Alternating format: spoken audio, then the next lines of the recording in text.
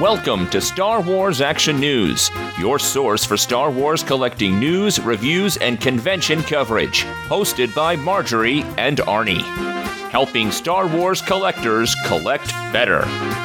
Be sure to check out our website at swactionnews.com, where you can see photos of the items discussed, chat with other listeners, find links to our Twitter, Facebook, and YouTube pages, support our Podbean crowdfunding campaign, and much more.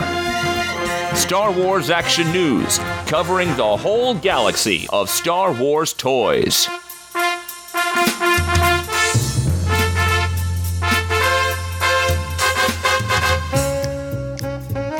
And welcome to Star Wars Action News, episode 492. This is Marjorie. I'm not dead. Not yet. This is Arnie. You were really sick, and that's where we've been. We want to let you guys know that we didn't disappear, but I had a really sick husband. People laugh at me because at Celebration, I tend to say, I'm not going to shake hands, I'll fist bump. This is why I fist bump. I caught something at Toy Fair. It could just be New York, there are subways, or it could be one of the multitudes of hands I shook at Toy Fair, but wow, did I get down with the sickness. We're back. Everyone's healthy. We're gearing up for Celebration. We've got lots of things to talk about. I've been getting emails, and I get this every year, it seems, because there's a celebration every year, it seems. Rumor has it there's not one next year. Rumor has it next time, 2019, Anaheim perhaps, to tie into Star Wars Land at Disneyland perhaps. But people want to know two things. First, can we provide a rundown of Celebration exclusives? And second, what kind of tips can we provide for Star Wars Celebration for people who are going for the first time? And I think, especially since Celebration Anaheim had the highest attendance of any Star Wars celebration, there are a lot of you guys going to cons for the first time, and a lot of old-timers, sadly, a lot of our friends aren't going to be able to make it this year. Kids, jobs, responsibilities, Easter weekend. The Easter Bunny is really crimping people's plans. I'm just going to say, come on, Bunny. I think bunnies are cute, but there's a lot of good things about Easter. However, Celebration's going to be missing some very fine folk. So we're going to go through that now because it is about 28 days till Celebration begins. I know that's crazy. 28 days, 4 weeks, but that's where we're at. We're going to have one show between now and then. We want to make sure you guys have plenty of time to listen to this episode and get everything you need. Bottle of water and a comfy pair of shoes for Celebration. Before we get into the show, though, I have to have one correction from our last proper episode. I mean, it seems like it's been a long time since we put out a show.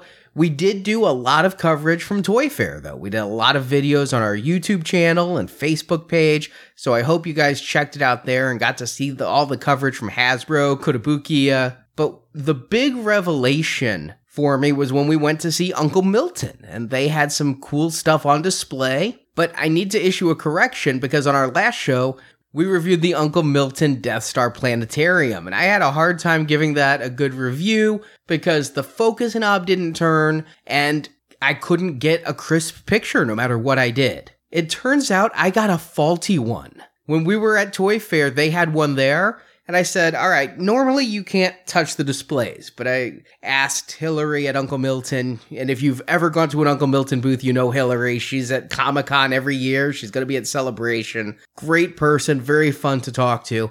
I said, Hillary, can I play with the Death Star? So I went up and started twisting the focus knob. They had a little dark room and projecting it. And first of all, the focus knob turned perfectly. And second of all, it was a really crisp and sharp picture. I got a broken one, and so I did a review of a broken planetarium. Having seen a functional one now, it is much better. It's still, listen to the review. It is 3 slides.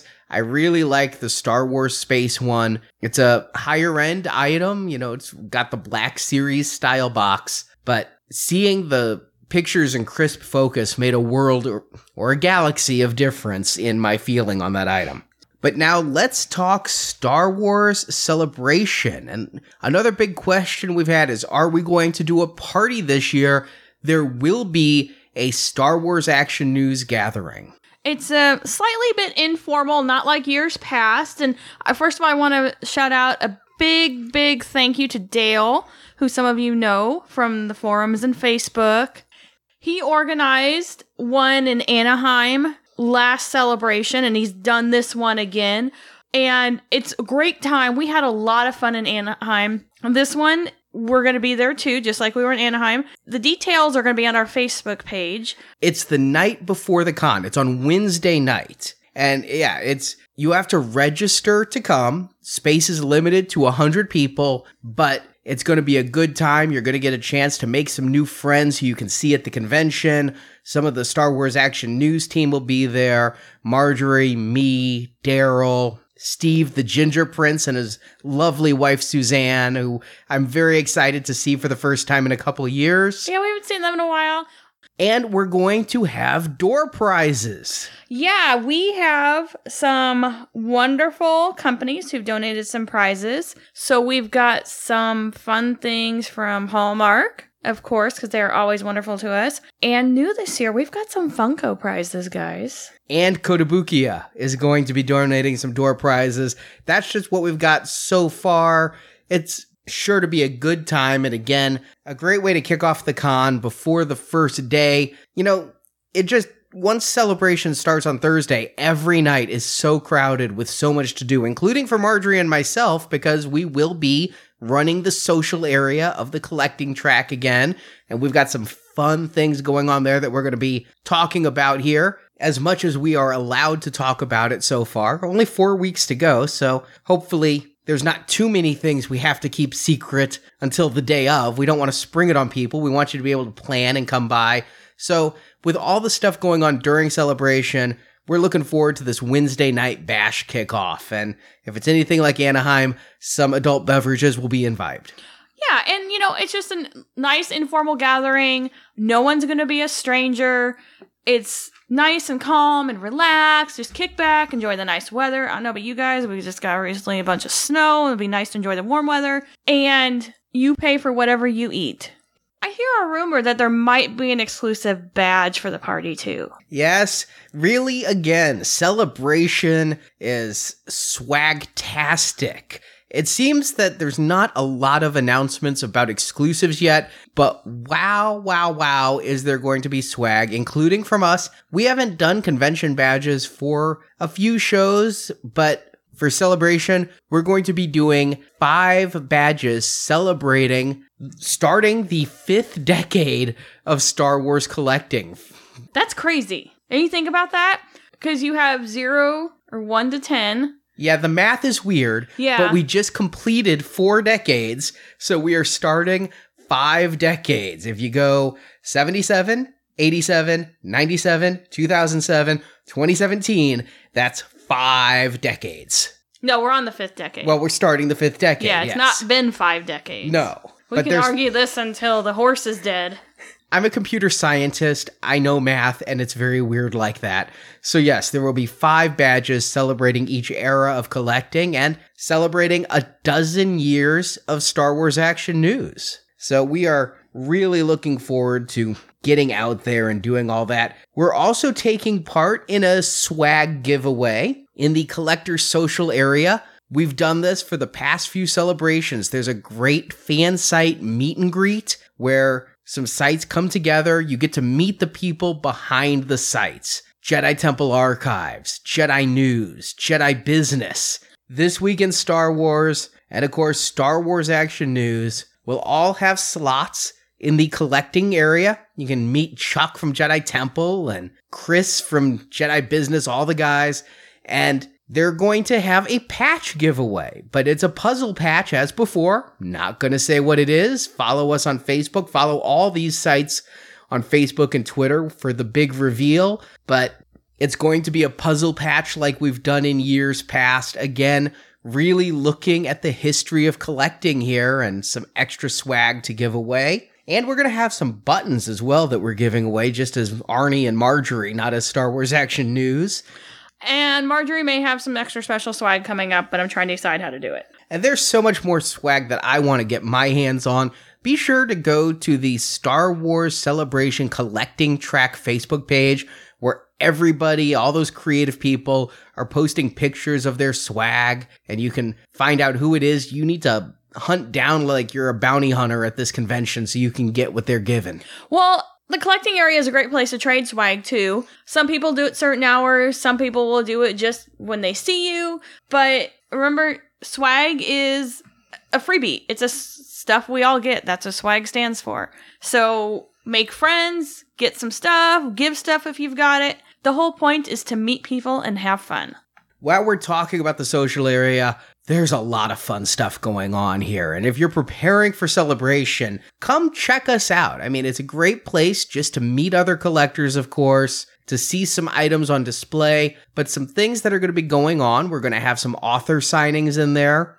The biggest thing that the social area has done every year, the Saturday night swap meet after hours in the collector's social area.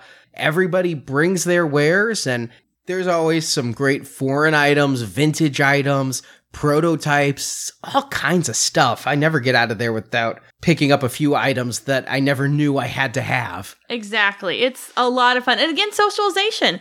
You're meeting new people. You're having fun. And then, new this year, and a way to get one of those pieces of the puzzle patch, we're going to be doing video diaries of collecting memories. So if you come up, you can sign up on the sheet and just talk on camera about your collecting memories. And maybe it's a Midnight Madness you went to where you had to stand outside in a line that went in front of a bar and people were wondering why you were an adult waiting for toys. Or maybe it's a specific toy you got as a kid. Whatever your stories are, whatever your collectible is, we're going to be doing kind of a video diary log thing of that you'll be able to see yourself at future celebrations. And speaking of the collecting track, the panel schedule just went out, and while we're working in the social area, I've got to find time to get over there for a few of those talks, absolutely, including one from Daryl. Yeah, that's really exciting. And of course, those are going to be really hard to get into because once again, they're giving away those much coveted Star Tots. And this year, there's an Ewok, there's an Emperor. You know, they keep doing these Star Tots. I don't think they're going to be done until they've done all 92 vintage figures. That's entirely possible. And then just think about having that glaring hole in your collection if you don't go to the panel and get one. Well, luckily at the end, the extras are usually given away. You just line up and you can pick over what's left. So that's always good. If you're there at the close of the con on Sunday, which I know a lot of people plan their leaving early, and for those who stay till the very end, there is that benefit of possibly getting the Star Tots you missed or getting a extra one of that favorite character you have. I know I went nuts waiting in line myself because I needed that extra Greedo a few years back. Speaking of exclusives, I couldn't talk about this at Toy Fair. It's almost good that we didn't do a podcast since Toy Fair because Marjorie would have had to put a bit in my mouth like I was a horse to stop me from talking about the Kotobukiya exclusives.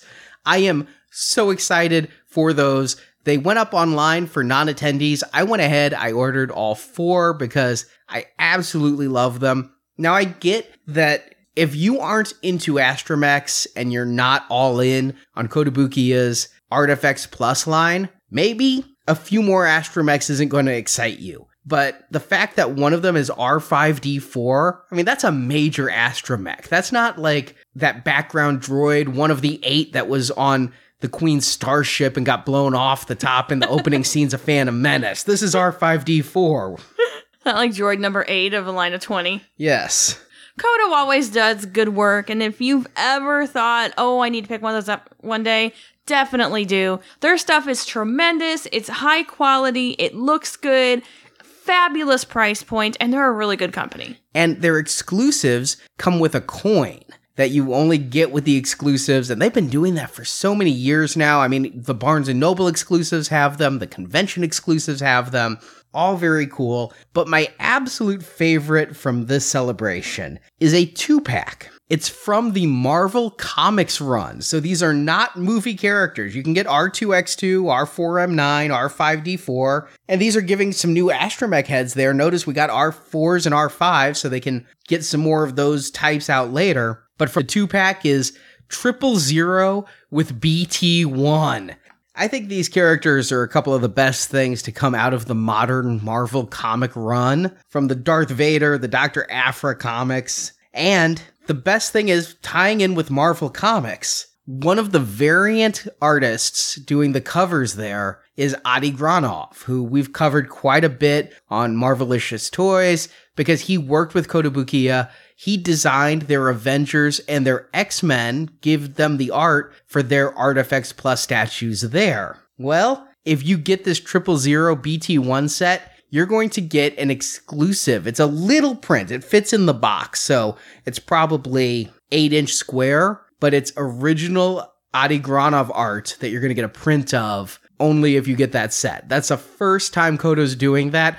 I got to see the art. I am a huge fan of Adi. I get some of his original art from when he worked for West End Games. He was selling that really cheap at Comic-Con last year, and I got a roadie in and things, and he just does amazing covers. I pick up almost every Star Wars cover he does. This is an exciting thing, and it was my number one must-have of all announced Celebration exclusives. The fact that they use this really cool metallic bluish black paint on 000 too. The pictures on Facebook do not do that Protocol droid justice. But mum's the word on exclusives, really. I mean... Yeah, there's really not that much that we've heard yet.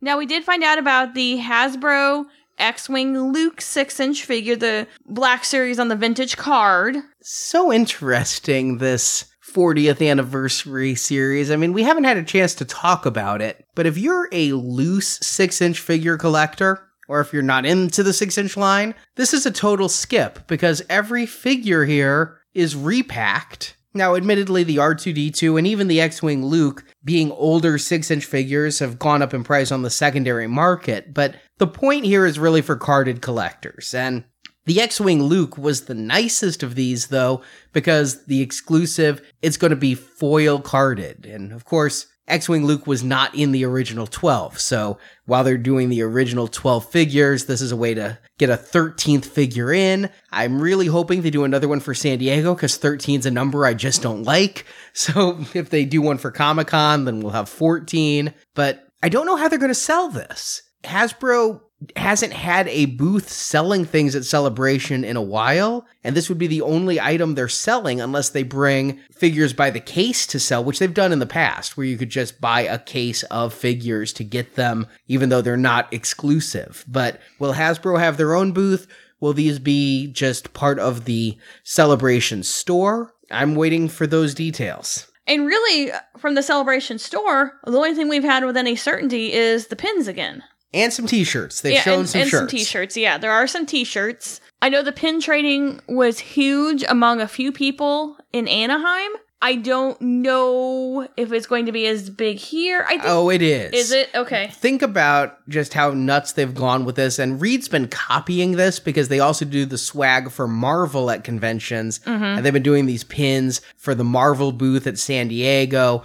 This is a pretty big thing. And much like the Star Tots, it's just going to get a group of people absolutely frenzied about it. But we have a slight difference here. Now, we've experienced in Orlando for 2 years, moved to Anaheim, and now we're back in Orlando. Anaheim had a little bit of a boost because it was under a mile away from Disneyland, and they were selling reduced price tickets to season pass holders. And if you're at Disneyland when it gets too hot, head on over to Star Wars Celebration because you got tickets for like $20. True. Here, though, I mean, I don't know that they're doing any specials like that. There are some ties with Disney World in Orlando, but I just think everybody has that thing they love to collect. And that's what I love about collectors is you find your thing, you focus on it, you obsess over it, and you hoard it.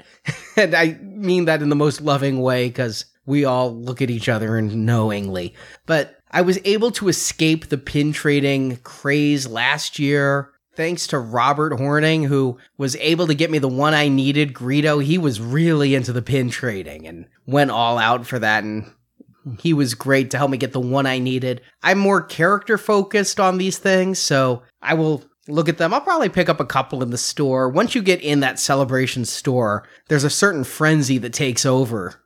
Yeah, it's often like supermarket sweep. I mean, I And you and Andrew both watched people just like take armfuls of the pins and just sweep them into their shopping bag. So it's going to be a little different. Maybe it'll be a little bit more controlled and it's not going to be so frenzied. I'm really happy. It was really expensive and I'm hoping to get everything out of it, but I was able to get one of the VIP badges before they sold out. So I'm going to get to go into the store with just the other VIPs and not have a 2-hour wait in line. And this is good because working in the social area, sometimes I don't have time to stand in line for autographs. The first year we did the celebration collecting area, I had a real problem because I had pre-purchased an Ian McDermott autograph ticket and just the line to get to him was hours long and I didn't have that time. So hopefully the VIP ticket is going to really help me out because of shopping like that and some autographs, which we'll talk about in a little bit. As far as exclusives, there's only 2 more that have been announced as of this recording.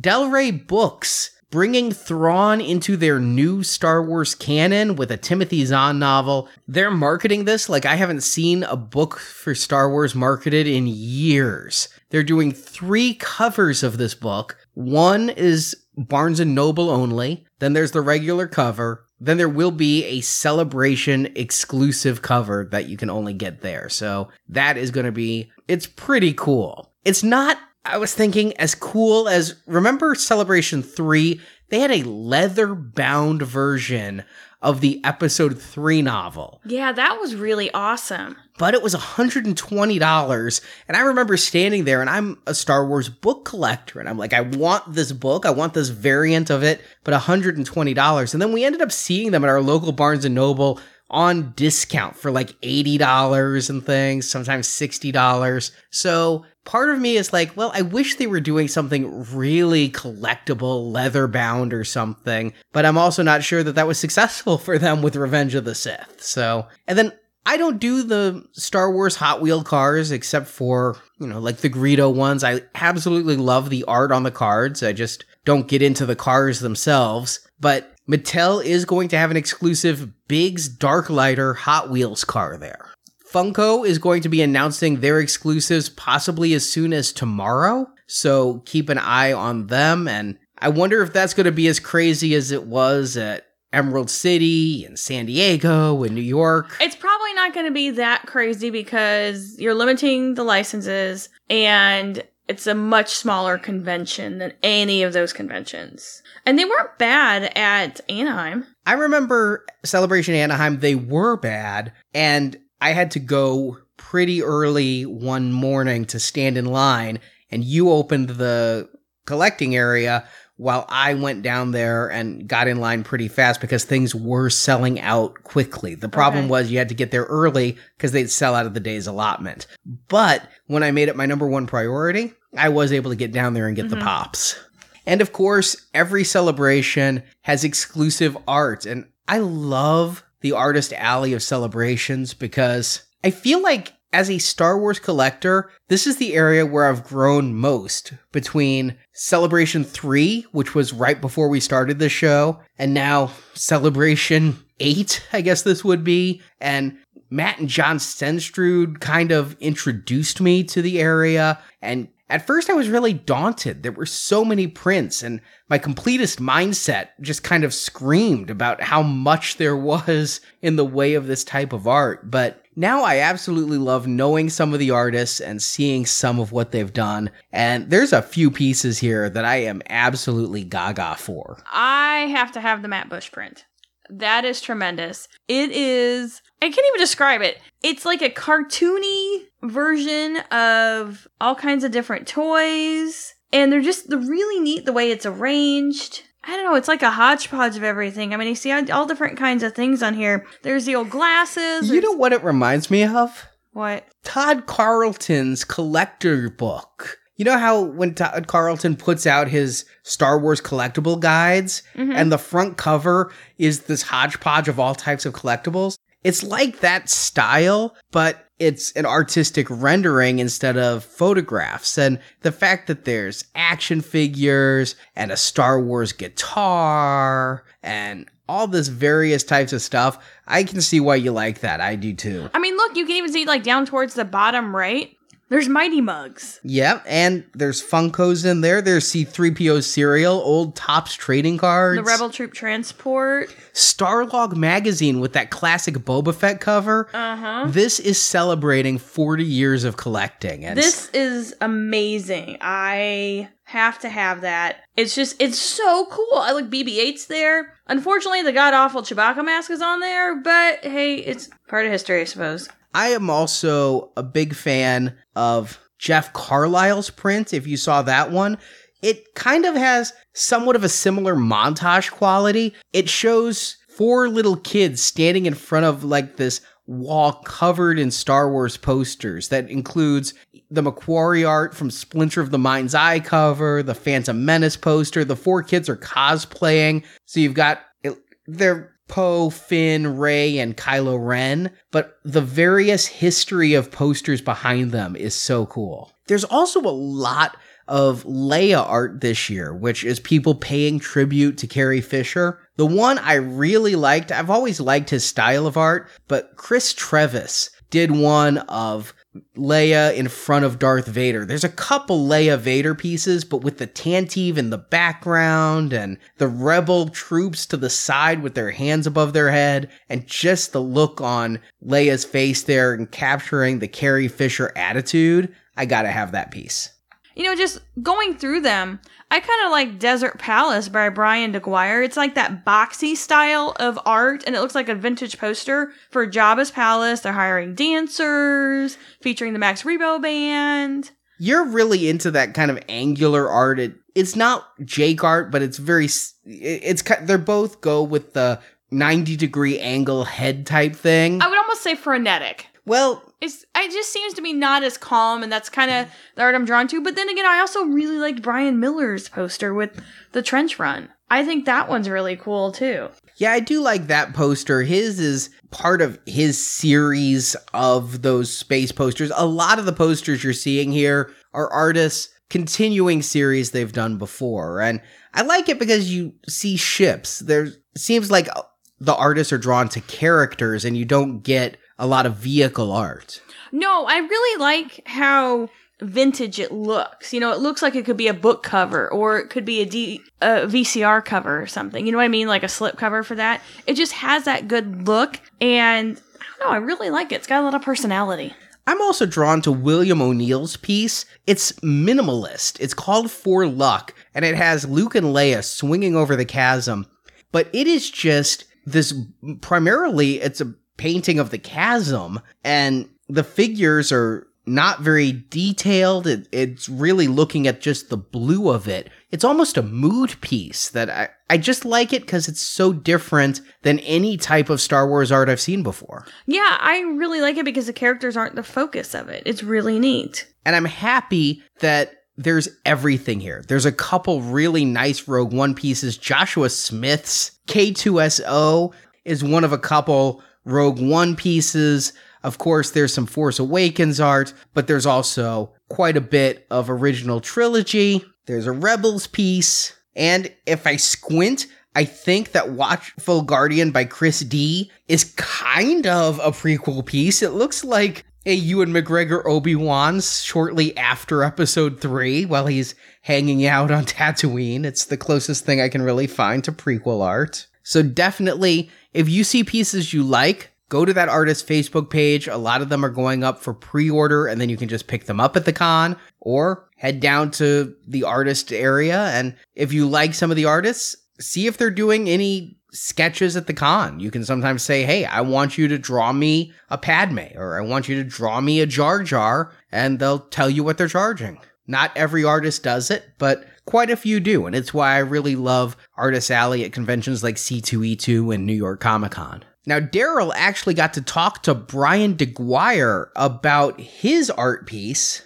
the one Marjorie is going to be picking up. So here is Daryl talking to Brian about the upcoming celebration.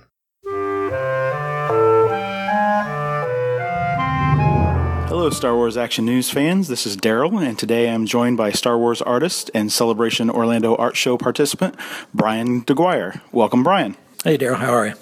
I'm doing fine. So the reason I want to talk to you today is that it was recently announced that you are part of the Celebration Art Show, and you have to be a previous Star Wars artist in order to be eligible for that. How did you first get started to become an official artist? Well, I guess I started out really by collecting art, sketch cards, things of that nature, and so kind of by collecting, I then started doing some of my own art, and I first got on with Topps doing official sketch cards for them way back in 2010. I believe it was Celebration 5, so I met the guys there and got on to do some official sets. And once you've done official work like that for either Lucasfilm or one of the licensees, which was Topps, then you're able to submit to be in the art show at Celebration. So, and you were also part of the Celebration London art show. Had you been to any celebrations before that?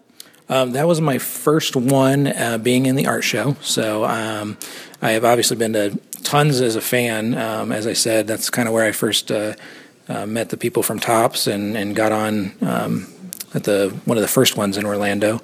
But yeah, London was my first time actually being on the other side of the table, and it was really great experience. I had a good time. And you said you do collect other art and stuff like that, this being a collector's kind of podcast. Do you collect anything else? Do you collect the toys or any other aspects of Star Wars? Yeah, it's kind of all over the place. I do. I actually used to collect General Giant statues. Have a ton of those. The maquettes, everything like that. Like I said, art. I've always collected a lot of the arts from the previous celebrations. Like I said, that I attended. I enjoyed collecting that stuff as well, and I still do. And then the figures and toys, I do a lot of that as well. I've actually got a couple of kids that now are of the age to collect, so I'm always looking for things for them as well. So. Okay, and so what are those pieces that you look for in your art? What are your art influences that you kind of use that influences your own art? Well, I do kind of really cartoony, real stylized art, in my prints. So, anything animation influenced, any of the Disney stuff, a lot of the early Clone Wars and even the Clone Wars micro series stuff. Those were huge influences on my art. Pretty much anything that's just fun and real cartoony. I really enjoy not only collecting, but it really has a huge influence on what I like to do. So. Anything other than Star Wars that you collect or that you work on? Yeah, I've actually, like I said, I do official sketch cards, so I've had the pleasure of working for a number of other companies as well that do sketch card work as well. So, I've got to work on things like Marvel properties, Spider-Man, Avengers, pretty much all that stuff. So even I've got to do some things like Adventure Time, which was cool because, like I said, doing the cartoony style, that was definitely a set that I had a lot of fun doing. So I've been lucky to work on quite a few different properties. Star Wars is the one that I started with, and it's the one that I have the most love for. But it's fun to branch out and do some other properties as well. And so what is your process? Do you do most of your artwork by hand? Have you switched over to digital means? Kind of take us through your own art. Well, it's a little bit of both actually now, which is actually pretty cool. A lot of the sketch cards and things like that I do obviously are hand drawn. They're hand inked, and I add the color and everything with art markers and things of that nature. But recently there's been a big shift, with doing a lot of the stuff digital. So you can do a lot of things in Photoshop as well. I actually do a lot of work in Procreate as well on an iPad. So the print that I had in London was kind of a mixture of both, where a lot of that I hand drew and then scanned that in and then kind of did the finishing work and the finishing touches in Photoshop. For this print that I have that's going to be in Orlando, it was actually a little bit more digital. I did a lot of the actual drawing and inking and coloring directly in the computer, and so it was a little bit different, but end result I think is the same. So you got to do a little bit of both, which has been fun. And speaking specifically about this piece for Celebration in Orlando, I know the theme is Jabba's Palace. How did you make your character selection, the actual figures that you chose to put in there? Yeah, well, I knew I wanted to do Jabba's Palace for quite a while. I did the Cantina one, which was kind of an advertisement for the Cantina. And so for me, it felt like the next logical step was to do Jabba's Palace. And that's the one movie that I especially remember as a kid, just because that particular scene when I was growing up, it was just, it was amazing to see all those characters. And, it was like it was real. And it was just awesome. So it was actually kind of hard to narrow it down. Given the limited space, I had to kind of pick and choose which characters I wanted to use. But I love drawing all the aliens, so I definitely could have done a separate one with other characters. But we had to get Jabba in there, obviously. And I think the ones that I picked are the ones that the characters that I feel like most represent. When we think of Jabba's Palace, a lot of us think of Silicious is in there. You got the Gamorrean Guard. I'm trying to think who else we got. Jawas are in there with a big fan. So, there's so many characters you could put in there. There's so many great characters to choose from that scene, and hopefully, I got some of the ones that people really want to have in there. So. And it is kind of a companion piece to your Celebration London print. Do you still have any of those available?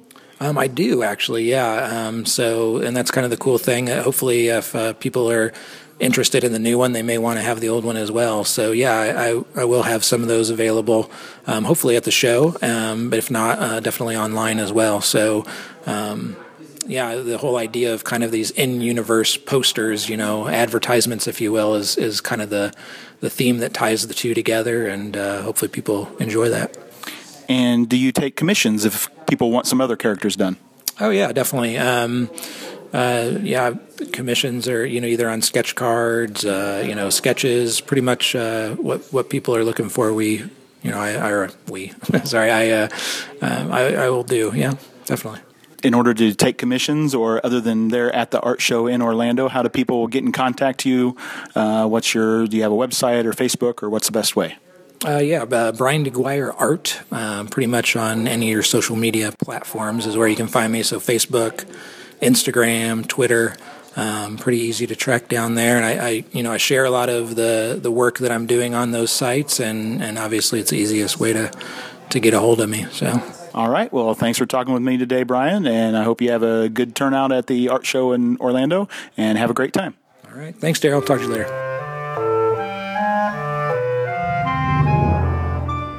Thank you, Daryl, and we'll definitely be looking for that print to get for Marjorie. Definitely. And, as with any celebration, there's some autograph guests, and kind of a big name this year. A couple of them.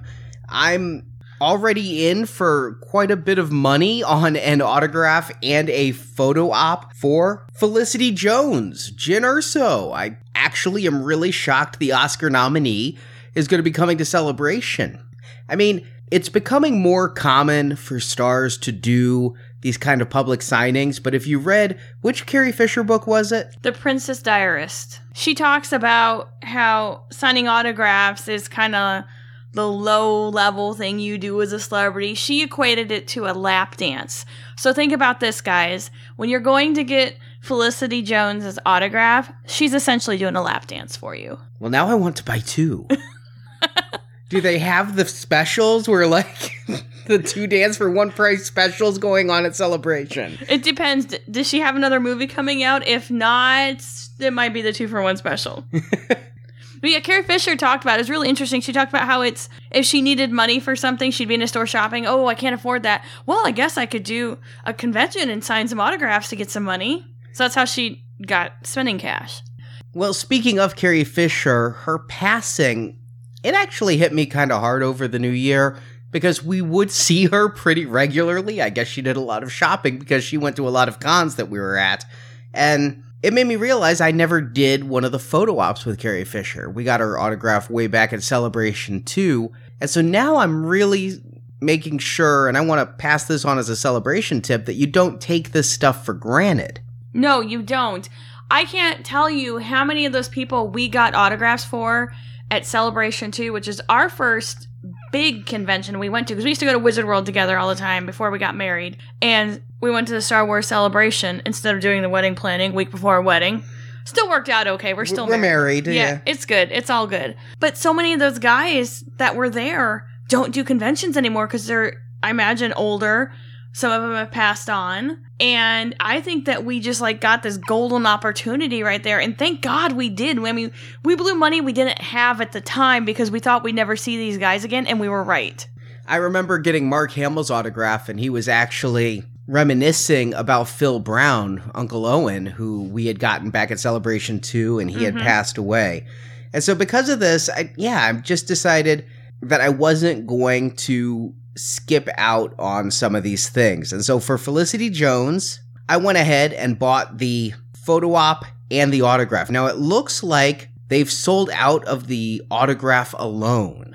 But wow. This is going through StarWarsAuthentics.com, and I don't know a lot about them, but Official Picks is out, and I guess Star Wars Authentics is in. But yes, for the photograph and the autograph, $450. That's pretty on par for a big celebrity. How much did I pay for Chris Evans? Well, there were some conventions with Wizard where he was VIP only, so the photo op, the autograph, and admission to the convention ran $800, $900 or something like that. Yeah. So, yeah, this is on par, but it's still high in my mind because it's a lot of money. Celebrations are expensive, but $200 was the autograph and $250 was the photo op. It looks like she and Alan Tudyk are doing a dual photo op where you can get both of them for $300 as well. So it would be in the same photo. You wouldn't get two separate photos, but that's not a bad deal to get the two Rogue One stars like that. Alan Tudyk himself is a hard to get autograph. I mean, this guy, we have been to so many conventions where he's there. I mean, I know every single one of you are Tucker and Dale versus Evil fans, which I love that movie. If you haven't seen it, it's really good. But I digress. He's also in Firefly. Oh, yeah, that. Yeah, that's the reason why people really want to get his autograph. Oh, they're not flashing him. Those are brown coats, not trench coats. Okay. If you recall from way back in the mid-2000s, for some reason, brown coats don't like Star Wars fans. I don't know. There's some rivalry. I don't get it, but whatever. I think that's long since passed, but yes, he has Firefly fans. He's now on a DC Comics television show. So you're going to have DC Comics people. Probably not here, though. No, this is a Star Wars convention, but guess what?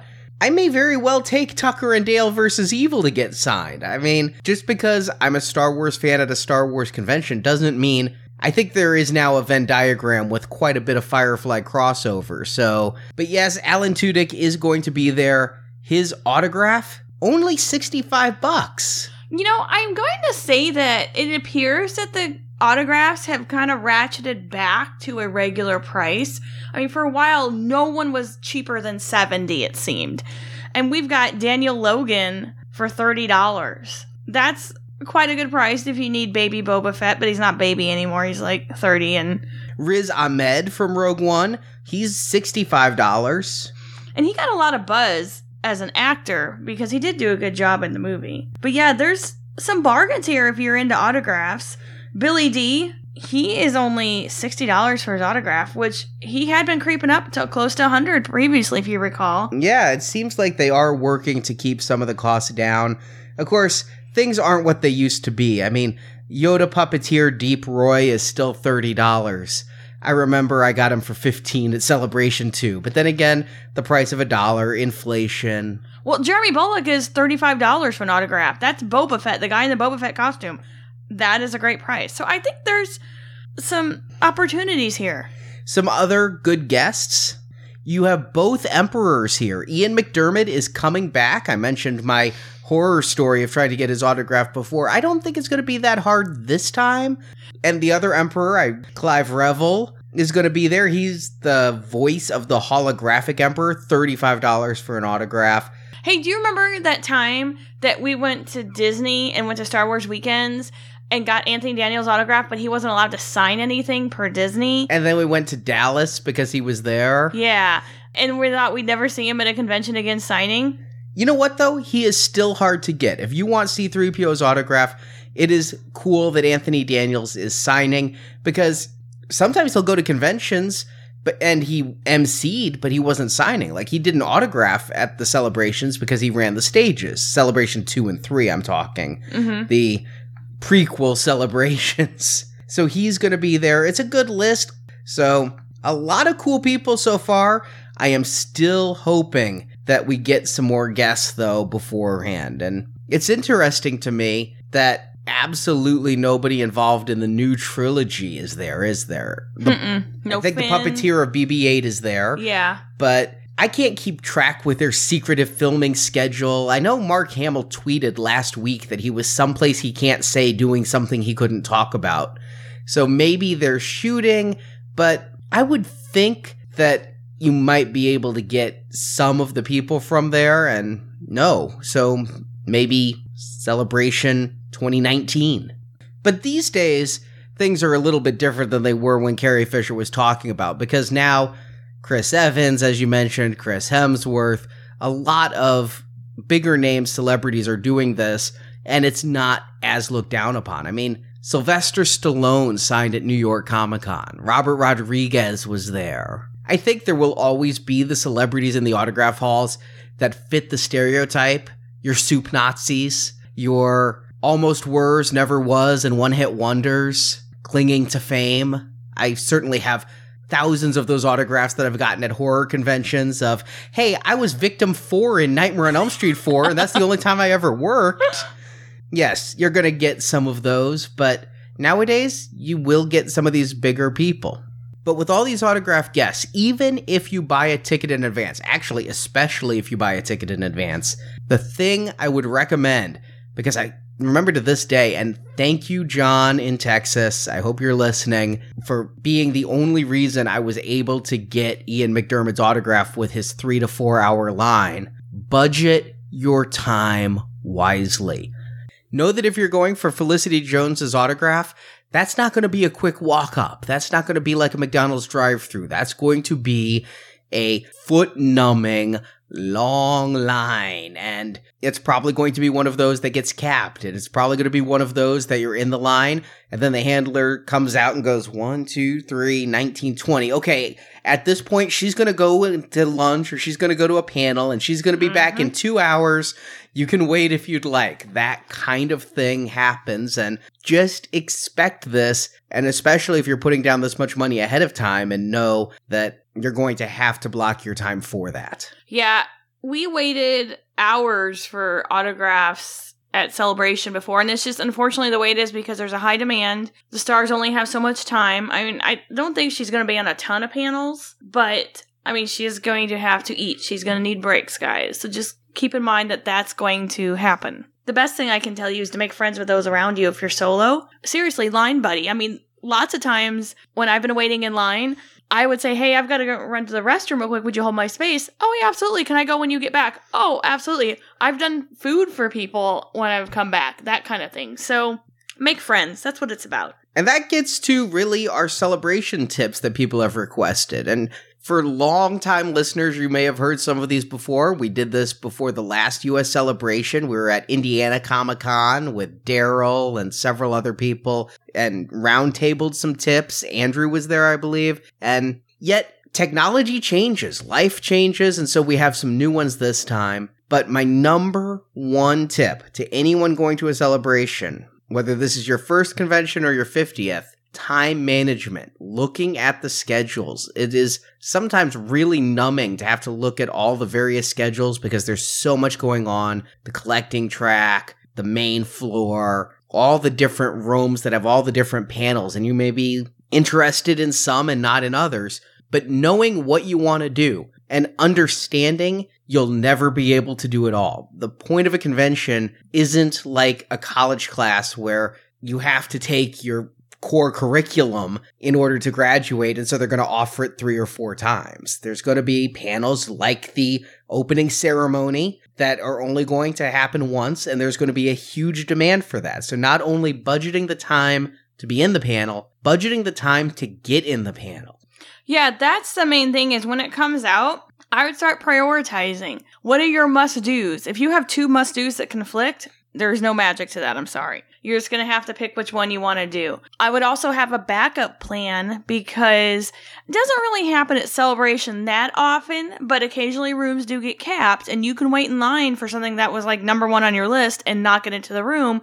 So it's always good to have something else that you wanted to do during that time if you fall through on your first plan. Yeah, I remember Celebration 2, the one thing we didn't get to do, Star Wars in 30 minutes. And we waited in line and waited in line, and we missed one, and we waited in line for the next one, and we were the first people turned away for the last event of that at the last time. So Didn't we have to go see it in Chicago when he was touring? that was the one-man Star Wars trilogy. That's right. Okay. Which we went to Chicago to see, specifically because we knew he was going to be at Celebration. We also knew time at Celebration is so valuable that we went to Chicago to see him not in Celebration, so we didn't have that as a must-do at Celebration that might get turned away. And it was a little bit of a longer show, and I think it was well worth the trip. He was really funny. Yeah, they don't do things like know. that since Reed took over. They don't have performances type stuff. I miss that stuff. I really liked that stuff a lot. Remember when Celebration 3 and then the Rick McCallum's spectacular thing, and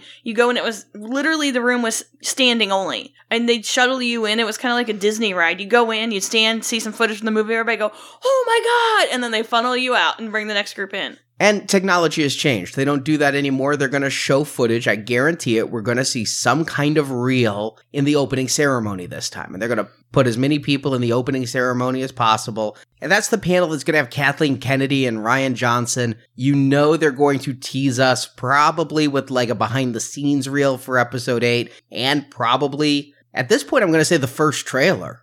Yeah, I'd have to think that at least. It would probably be smart that they would attach it to Guardians of the Galaxy coming out a couple weeks after, because Disney owns both properties. Guardians is going to be huge. You get the eyeballs on it. But at Celebration 2 and 3, the internet wasn't the video thing it is now. So yeah, Rick McCallum would show us the video and then let in another group to see it. Now, they'll show it to us once and then they'll put some of it or all of it online. At least the trailers they'll put online. They may show us something they don't put online. They did that at the last one. But I kind of miss the experience, though. I'll agree with that, yeah. But there's so much to experience that it's kind of good you can do some things online and figure out what you have to do at the convention. And I'd say that goes for money too. What do you have to buy at the convention? I feel like Dinosaur Jr. from the 90s. I feel the pain because this is an expensive trip already and we haven't gone yet. My bags aren't even packed. And I talked about the great exclusives. There's always a question over what is important to buy at Celebration. And these days, I don't know that there's anything that you can't eventually buy online. It just may cost more. And so I think a lot of the fun shopping at general vendor booths that you had at Celebration 2 and 3 and 4, I think a lot of people didn't spend their money there because there were so many exclusives. There's the Celebration store. And so when you're going through the floor, really think about what you have to buy there and what you may want to look cheaper. If it's an exclusive, you certainly want to grab it. Keep in mind, there's probably not going to be too many bargains for stuff because if you think about it, you've got a captive audience. So usually what I do is I'll take a tour of the floor a few times, and every once in a while I'll find like an impulse item that I'm like, oh my God, I've been looking at that for so long, I have to have that. And I'll buy it just because I know it's hard to find. But typically I'll just kind of meander a few times, make a shopping list in my head, and then go back and get the stuff maybe the last day or something. Yeah, and sometimes they're more willing to haggle on Sundays, something to keep in mind, because when the vendors, and this is not the case at like Kotobukiya, this is the case at Jim's comic shop that's brought some Power of the Force 2 figures that he wants to unload, or maybe has some hot toys or some statues and things. Those are the vendors that would deal. And then, of course, there's always getting it home, too. You have to ship it, assuming it's not something you can just add to carry-on luggage. So keep about that. And with the Kotobukiya exclusives, look at what you can order online. I've ordered those online already because that's one less line I have to stand in. Yeah, I paid for shipping to be delivered to my house, but if I went to Orlando, I'd have to stand in line to buy them. carry them through the con, then pack them up and ship them home from Orlando, there's a convenience factor and a time-saving factor in placing that order online. I really hope they do it again, but they had a FedEx room and FedEx people at the con where you could go and they would ship your stuff for you. They'd pack it up for you and you could just give them your account number. You could just pay and it'd be so easy. And expensive. There's usually a $10 per box convention center surcharge.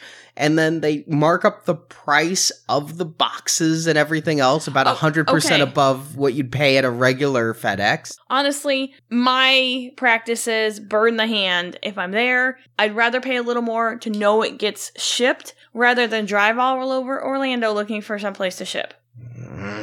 I hate giving FedEx money. And I hate the $10 convention surcharge because nothing we ship ever fits in one box. No. Well, that's not my fault. Partially is. Speaking of exorbitant convention fees, this is a huge tip that I have. Bring cash, bring lots of it. Don't count on ATMs at the convention center because if they have cash left in them, I think muggers have taken less from me than certain convention center ATMs. I feel lucky I do have one of those bank accounts that will refund ATM fees, but I have to think my bank is like, wait, what ATM was this that I'm refunding all of these fees?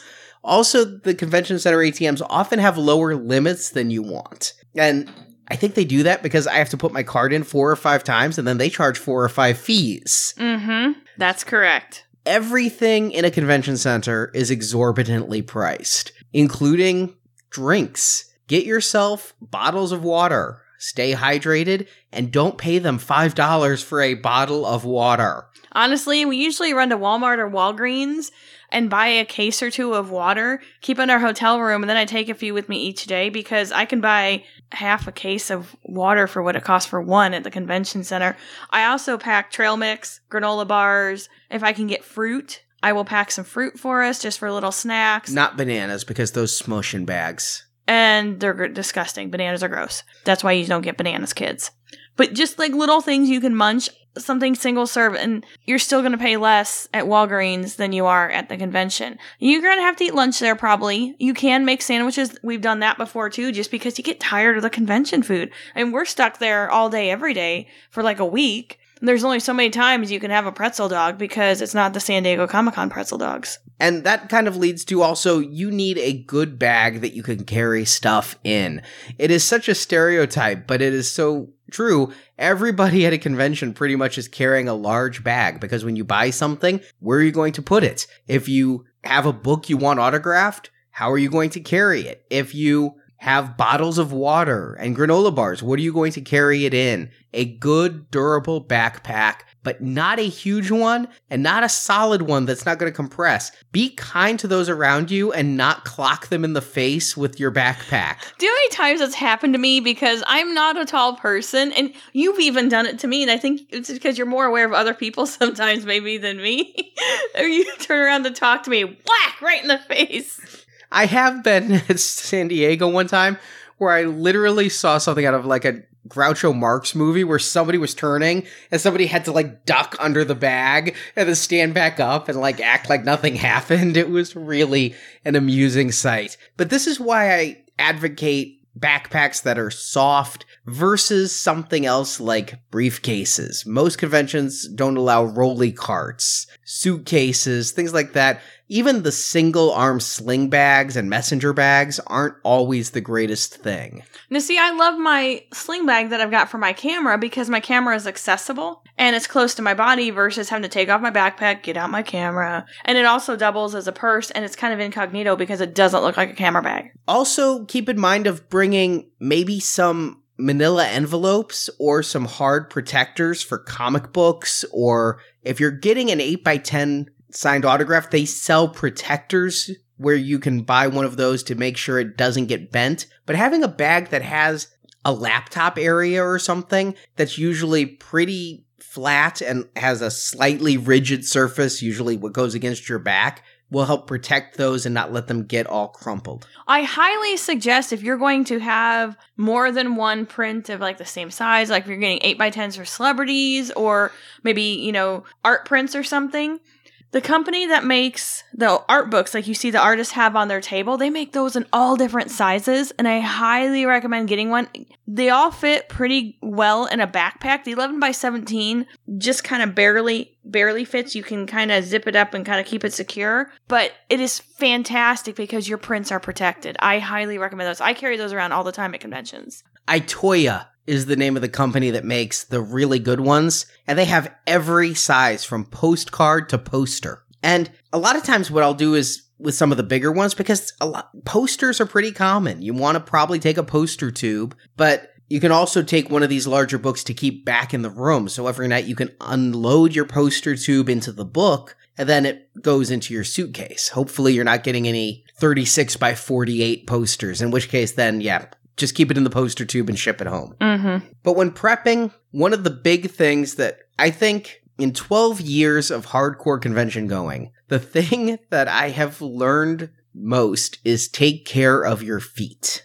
I really can second that because your feet are holding you up. You're walking on your feet. If your feet are not happy, you're not going to be happy. I have an Apple Watch. It tells me how many miles I walk during San Diego Comic-Con and during celebrations, and 20 to 30 miles on a couple days is not an unusual amount. I usually post it to Facebook, and my friends are all like, oh my god, what did you do? Well, I went to San Diego Comic-Con, and Hall A to Hall H is a hall. So I recently went to Scheels, which is a sporting goods store that's a chain. It's pretty big. And I talked to somebody there, and they changed my life by actually measuring my foot, looking at it, and recommending, first of all, I got a pair of hiking boots that are intended for people who are just going to be walking for miles and miles and miles. Obviously, if you're at a convention, you're not on rough terrain, but if you can hike a trail for 40 miles in these boots,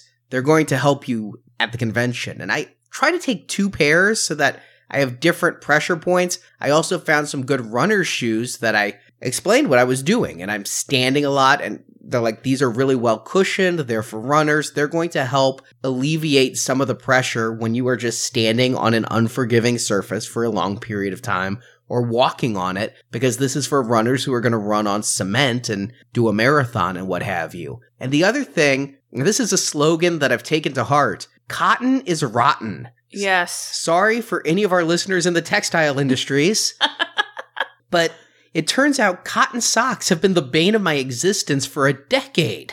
Yeah, we switched to the smart wool socks at the recommendation of these shoe people at Scheels. And when you went to Comic-Con last year, you did not get a single blister, did you? No, and if you don't know what smart wool is, because I was not believing him. I'm like, wool? I don't want to wear wool in San Diego in July. Are you crazy? But no, it's smart wool, and it's smarter than some government officials because it knows when your feet are hot and it vents, and it knows when your feet are cold and it keeps the heat in. So even though I'm wearing technically smart wool socks, at no point am I feeling like my feet are warm. I'm not going back to the room at night and like wringing them out from all the sweat because they were wool. No, and they just help prevent blisters. And I got those for both the tennis shoes as well as some bigger ones for the boots and that kind of thing. Apparently, cotton socks are one of the biggest causes for blisters and wear spots and just things like that. And of course, break the shoes in, test the socks out ahead of time. When I bought those, I tested them at the Comic-Con in Philadelphia because I felt that was low risk. You know, you stood on a cement floor for 8 hours though, unfortunately, so I could get Chris Evans' autograph again. But it was Philadelphia and it was like a 2-day convention, and if I'd had an allergic reaction to the smart wool or something, I would know ahead of time. But breaking them in, they really changed my life at San Diego last year. They're absolutely amazing, and they last forever. We still have the pairs we bought almost a year ago. They're really easy to take care of. You just wash them, no fabric softener, and you air dry them. I throw them in the dryer on the no heat setting and just let them tumble. They're fantastic. I cannot recommend these enough. So yeah, I say if you spend money on a statue, spend some money on your feet. Well, honestly, let's think about it though. You walk every single day just about, right? Yes, I do. Okay. I think most people do. Well, be kind to your feet. if you're going to walk ever, you run, walk for exercise, go talk to somebody at a local store. It's really worth it to get some tips like that. And then also what you wear is so important at one of these conventions. It's going to be Orlando. It's going to be April. It's not going to be the super sweltering that it was when we were in Orlando in August. I checked with our Orlando residents, Chris and Sarah Hamilton, and they said during the day it is shorts weather. However, you're going to be inside a building, and if you're not mobile, chances are you're going to freeze.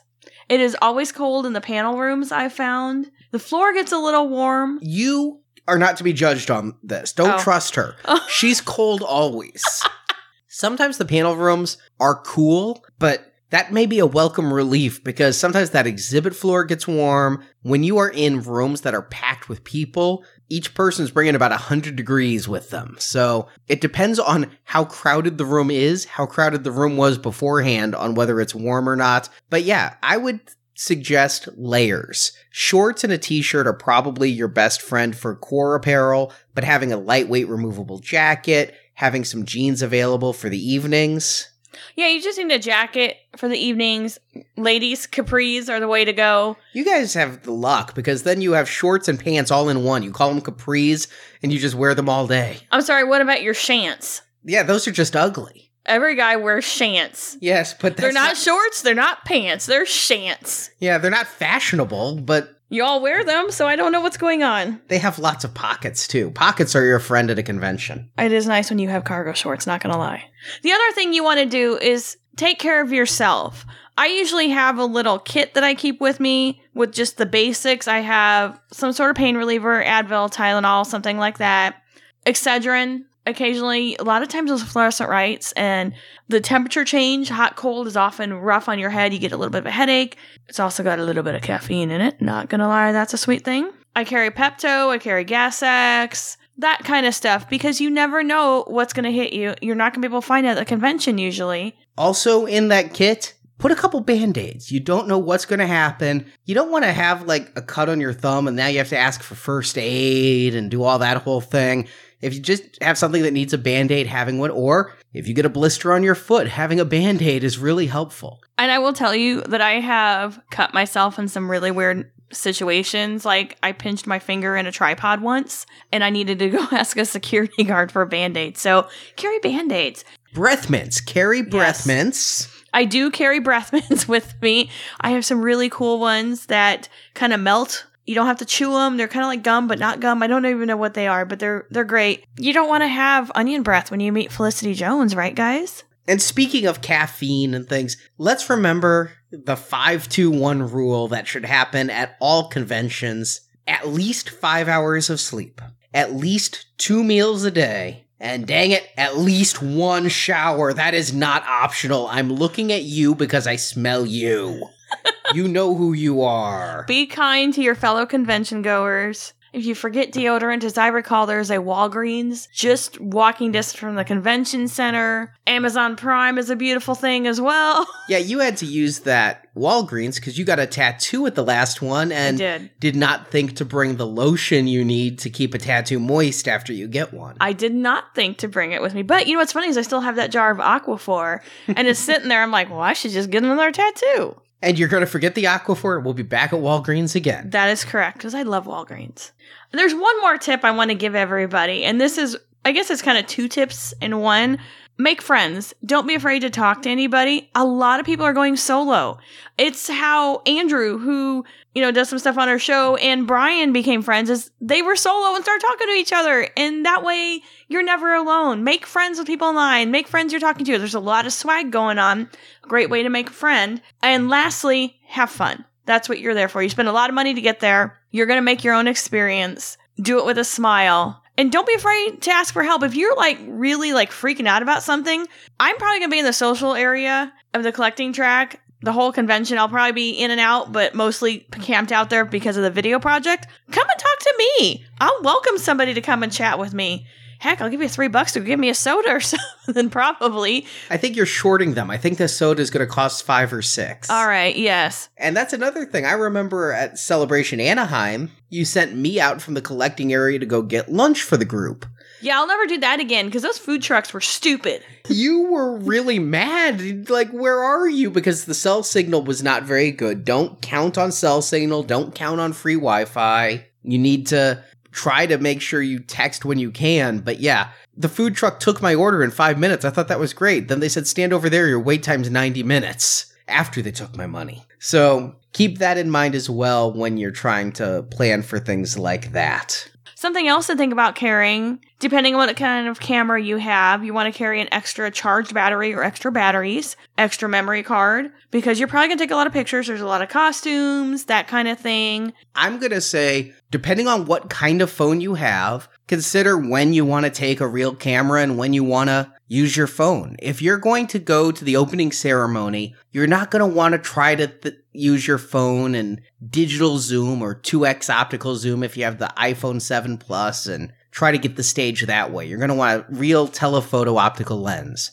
If you're just going around the exhibit floor, though, and you don't run a collecting site, you probably don't need the DSLR to get some pictures of things. Also, be polite with your cameras. The celebrities do not want every single fan there to become their own personal paparazzi. And yes, on the one hand, it's kind of lame that they have the rule you can't take photos of the celebrities in the autograph area because no selfies because they charge $200 for that photo. Some celebrities will do selfies, but others won't. But you just got to be polite to those people and realize they're not monkeys at a zoo. They're people who are there to be nice and sign something for you and say hello to you. And I don't know, I just feel bad when everybody pulls out their phones whenever they walk everywhere on the floor.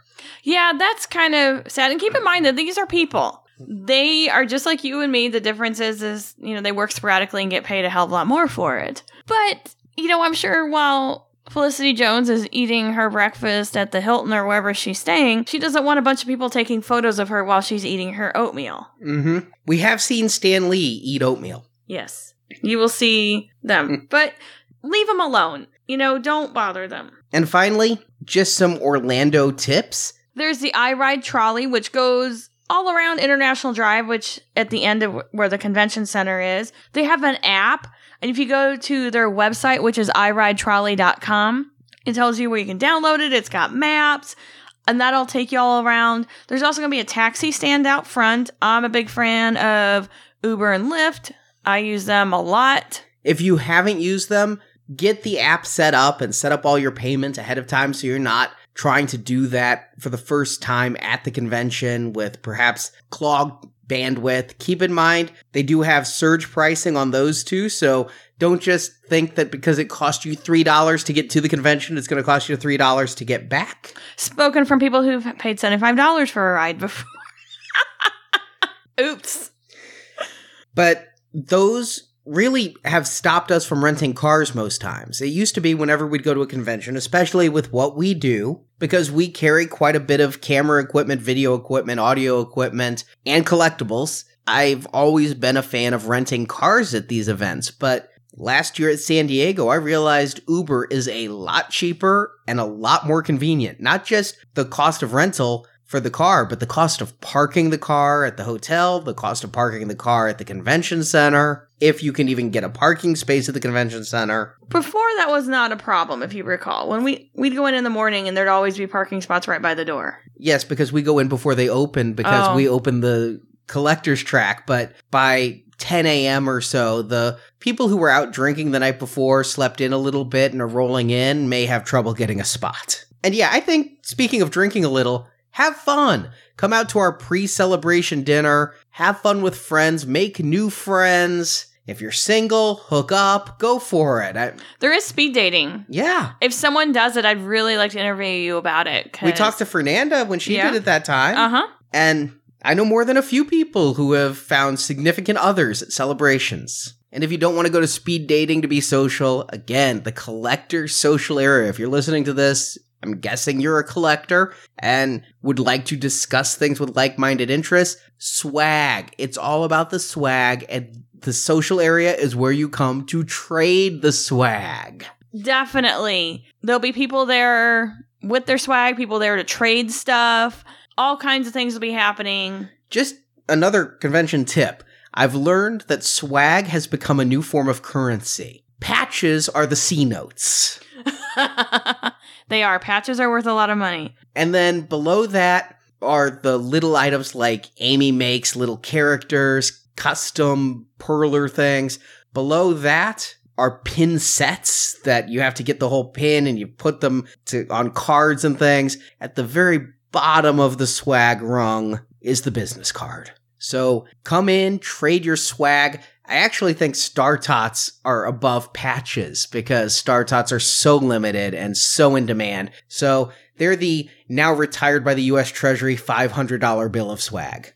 People will bring past Star Tots to trade from past years, just all kinds of stuff. But definitely check out the schedule. We're going to have it. There's a Facebook group, The Collecting Track. Check it out. A lot of stuff will be posted there. I'll be posting a lot of the stuff. Follow us on social media. Follow The Collecting Track on social media. And another tip. Set up mobile alerts for the sites you really want information from, the Collecting Track. If you want to get the 6th patch in our patch set, you're probably going to want to be able to know when the Collecting Track Facebook page updates. And Facebook is really terrible about showing you, the Facebook page fans, what is posted on a page, because Facebook wants money. And so when we post something to the Star Wars Action News page, if we don't pay Facebook, approximately 5% of the people who like our page get to see it. And then the more people who like it and comment on it, that number goes up. But what I've read is the average is 10 to 12% of a page fans see that. But if you go to the page, you can say, show me this page's posts first.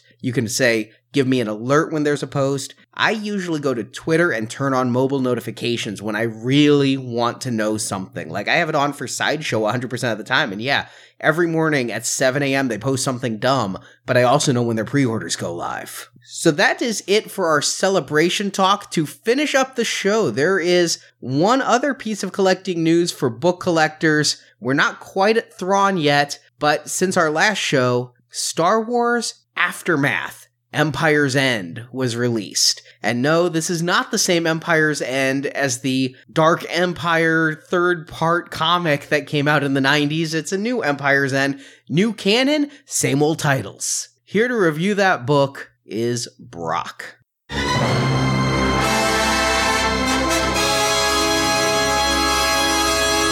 This is Brock, Star Wars Action News Book Club liaison, with a spoiler-free as possible review of Star Wars Aftermath Empire's End by Chuck Wendig. Review copy courtesy of Del Rey Books and Del Rey Audio. Star Wars Aftermath Empire's End picks up where the last Aftermath book left off, with New Republic freelancer Nora Wexley in pursuit of former Imperial Grand Admiral Ray Sloane to exact her revenge on Sloane's alleged part in the Liberty Day massacre at the end of Aftermath Life Debt. And Sloane herself is in similar pursuit of Gallius Rax, the leader of the Empire Remnant, who has put his glorious plan into motion, gathering the remnants of the Imperial fleet en masse around the desolate planet of Jakku. The Senate of the New Republic must then decide if they will attack the Imperials around Jakku and put an end to this war once and for all, but politicking starts to get in the way of what seems like a no-brainer attack. Will the New Republic prevail? What is Gallius Rax's plan really about? Will Nora Wexley exact her revenge and find her husband? And if she does, will he be himself or still under the mind control of the Empire? All of this and more in Star Wars Aftermath Empire's End. Star Wars Aftermath Empire's End is the third and final book in the Aftermath trilogy. The series originally launched as part of the Journey to the Force Awakens publishing initiative back in September of 2015, and the first book proved popular enough for the publisher to continue on with the two sequels, Aftermath Life Debt, and now Aftermath Empire's End. And you can hear my two previous Aftermath novel reviews in the archive section at swactionnews.com or the Star Wars Action News YouTube channel. Now, I'm being generous with my use of the word popular to describe the first Aftermath book, as many Star Wars readers were frustrated by the first entry in the series, myself included. The second book, Life Debt, quelled some of my issues, so you may wonder by now, did I like how the author concluded this trilogy? Let's get into it. The title Empire's End will sound familiar to some longtime EU fans, as that was the title of the third and final Dark Empire comic book series published by Dark Horse Comics back in the 1990s. But I assure you, the title is where the similarities between the two books end. In fact, this Empire's End actually reminded me of the 1997 X-Wing novel, The Back to War. That was the fourth book in that series following a successful trilogy of books written by Michael Stackpole, where plot and character development were brilliantly spread across 3 novels. Yet that fourth book in the X-Wing series felt tacked on. The whole book was leading up to a giant final battle, a battle we know is coming, and we read the characters, more or less, preparing for that final battle. So here in Aftermath Empire's End, we know the Battle of Jakku will be occurring, the battle where all of the Imperial ships that we saw littered on the planet during The Force Awakens find their way to the surface. But that battle doesn't start in earnest until there are about 130 or so pages left in this 420-page novel. Very late. Instead, we get chapter after chapter of mostly treading the same ground with these characters, not only here, as the book went on, but from where the last book left off. And there's a lot of time dealing with politics in the New Republic, especially a subplot regarding re-election concerns with Mon Mothma running against an unscrupulous senator who is spying on her and her inner circle, divulging information and playing it out in the press to further his own chances of winning. I get why this author included this in the book, but ultimately it didn't pay off, especially in relation to the main event of the book, the Battle of Jakku. One chapter into Aftermath Empire's End, I noticed it felt like a completely different author was writing this entry. This book is written in a traditional style with none of the free-form grammar, rules, and syntax shenanigans we had to deal with in that first Aftermath book. The second Aftermath book retained some of the oddness, but here, in the third one, it's completely gone. This writing is much more normal, natural, the prose is not as layered, and the story is all linear. And once again, I found myself missing the thematic elements that Wendig brought to that first book, the highlight of that first Aftermath novel for me. The tangential interlude chapters return, and there are some that are more interesting than others. Again, few of those interludes have connection to the main storyline, the impending battle on Jakku, or the main set of characters. The standout interlude chapters feature characters we know. There's one with Chewbacca and his son and Kashyyyk, Lando and Lobot, and believe it or not, Jar Jar Binks. And as a nice bonus, there are 2 that continue stories from interludes in the last Aftermath book, the Malakili story on Tatooine, and the kids who are members of the Acolytes of the Beyond. The action scenes here in Empire's End are well laid out, pacing the events well with thorough and concise descriptions to amp up the tension. The space battles and the hand-to-hand fighting during the climax were terrific. As this is the last of a trilogy, and few of the characters that are in the sequel trilogy, episodes 7, 8, and 9, are ever in any real danger, we never know who is going to die and when in these battles, which helped keep me invested. I wish we got more of the Battle of Jakku. It was certainly the best part for me of this volume, and there is a great scene of implied action when the reprogrammed battle droid Mr. Bones dismembers stormtroopers holding Nora Wexley captive. The best character work in this book is for Singer, the former Imperial loyalty officer. Singer was the only character I cared to read about and was hoping to read about more as the book went on. He has a fulfilling character arc, culminating in a beautiful romance with the Splicer Condor, which also picked up from the last book. The lead character, Norma Wexley, and her nemesis, former Grand Admiral Ray Sloan, seem to have the same notes play over and over. The way the 2 characters concluded at the end of this book, in terms of each other and individually, was not nearly as satisfying as the author probably intended it to be. Whereas with Singer, there was a real progression in the character. As for the rest of the returning characters in this group, not much has changed from the last time we saw them, and frankly, very few of them get any real closure that is worthwhile. A fun internet rumor about the possibility of the main villain here, Gallius Rex, being the identity of Supreme Commander Snoke in the new trilogy of movies wasn't helped much by this novel. I don't want to give too much away, but I will say the possibility of him being Snoke is not definitively answered, but I know how I am leaning on that possibility now. Aftermath Empire's End does have some nice connections to the movies and Star Wars canon. For example, we have a scene with Emperor Palpatine, the return of bounty hunter Dengar, the birth of Ben Solo happens in this book with some symbolic timing. One of the interlude chapters is about the members of the Church of the Force returning Kyber crystals to their home planet, and there's also a mention of Grand Admiral Thrawn, which is a nice connection to Season 3 of Rebels, and presumably the upcoming Thrawn-centric novel. And a more obscure connection I picked up on is Emperor Palpatine's pleasure yacht, the Imperialis, is in this book. That's the same yacht that was featured in the recent Marvel Comics Lando miniseries. If you catch any additional Easter eggs during your read of Empire's End, please let us know about it in the forums at swactionnews.com.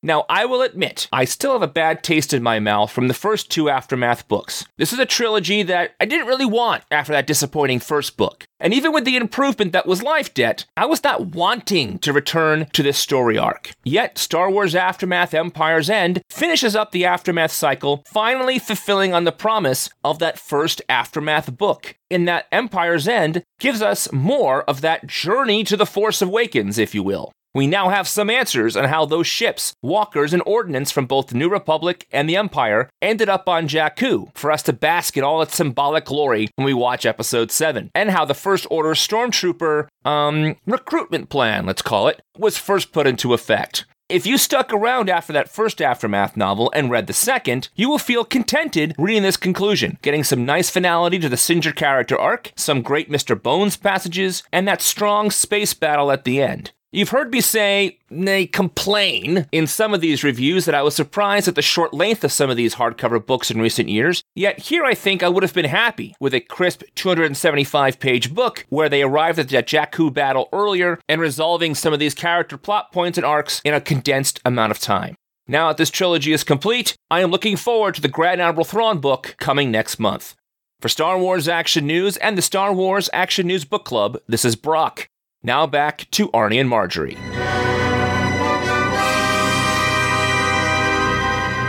Thank you, Brock, and thank you all for listening. Thank you for your patience while I've been sick and recovering. Thank you for your understanding, as I am actually still recovering, as you may have heard a frog in my throat a couple of times during the show, but I will try to get those all edited out. Thank you so much. We will be back one more time before Celebration, so stay tuned. We'll have all the latest news on exclusives at that time. Till then, may the pegs be stocked and the Force be with you. Nub, nub. Oh, hey. Chop, nub, nub. Oh, I told me to be chicken. And look that thing. Oh, Thank you for listening to Star Wars Action News. We hope you've enjoyed the show. You can find pictures of the toys reviewed, chat with other Star Wars collectors, and find hundreds of Star Wars Action News episodes at our website, swactionnews.com.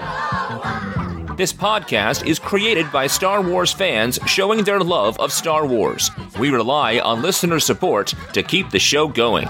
You can pledge to our Podbean fundraising campaign by going to swactionnews.com/support. Backers get rewards including exclusive video content, early show releases, and more.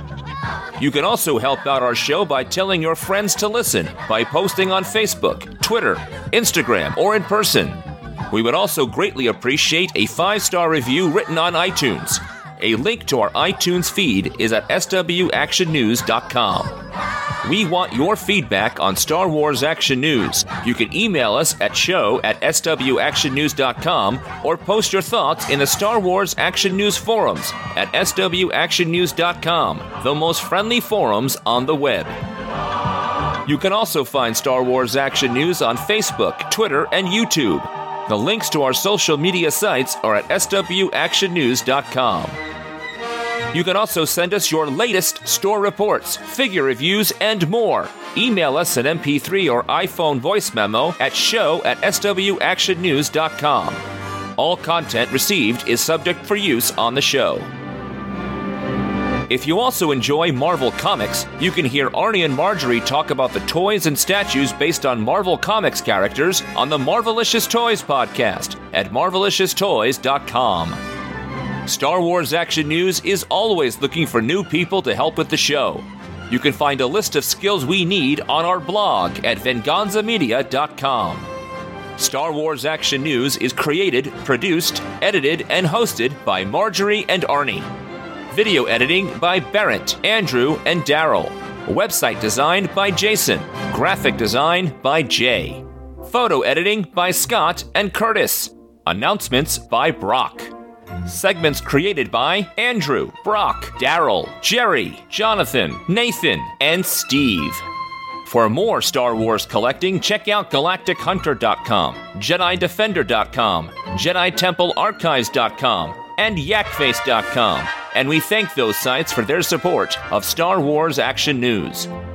Star Wars Action News is not affiliated with Lucasfilm Limited. Star Wars and all that the Star Wars universe contains is trademark and copyright Lucasfilm Limited, a subsidiary of the Walt Disney Company. All rights reserved. Star Wars Action News is a Venganza Media production, copyright 2017, all rights reserved, and no part of this show may be reproduced, repurposed, or redistributed without the written permission of Venganza Media Incorporated. Star Wars Action News. Now this is podcasting.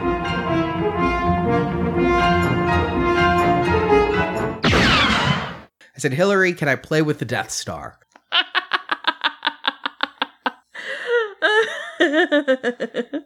I'm sorry. I'm immature. Down with the sickness. Ooh,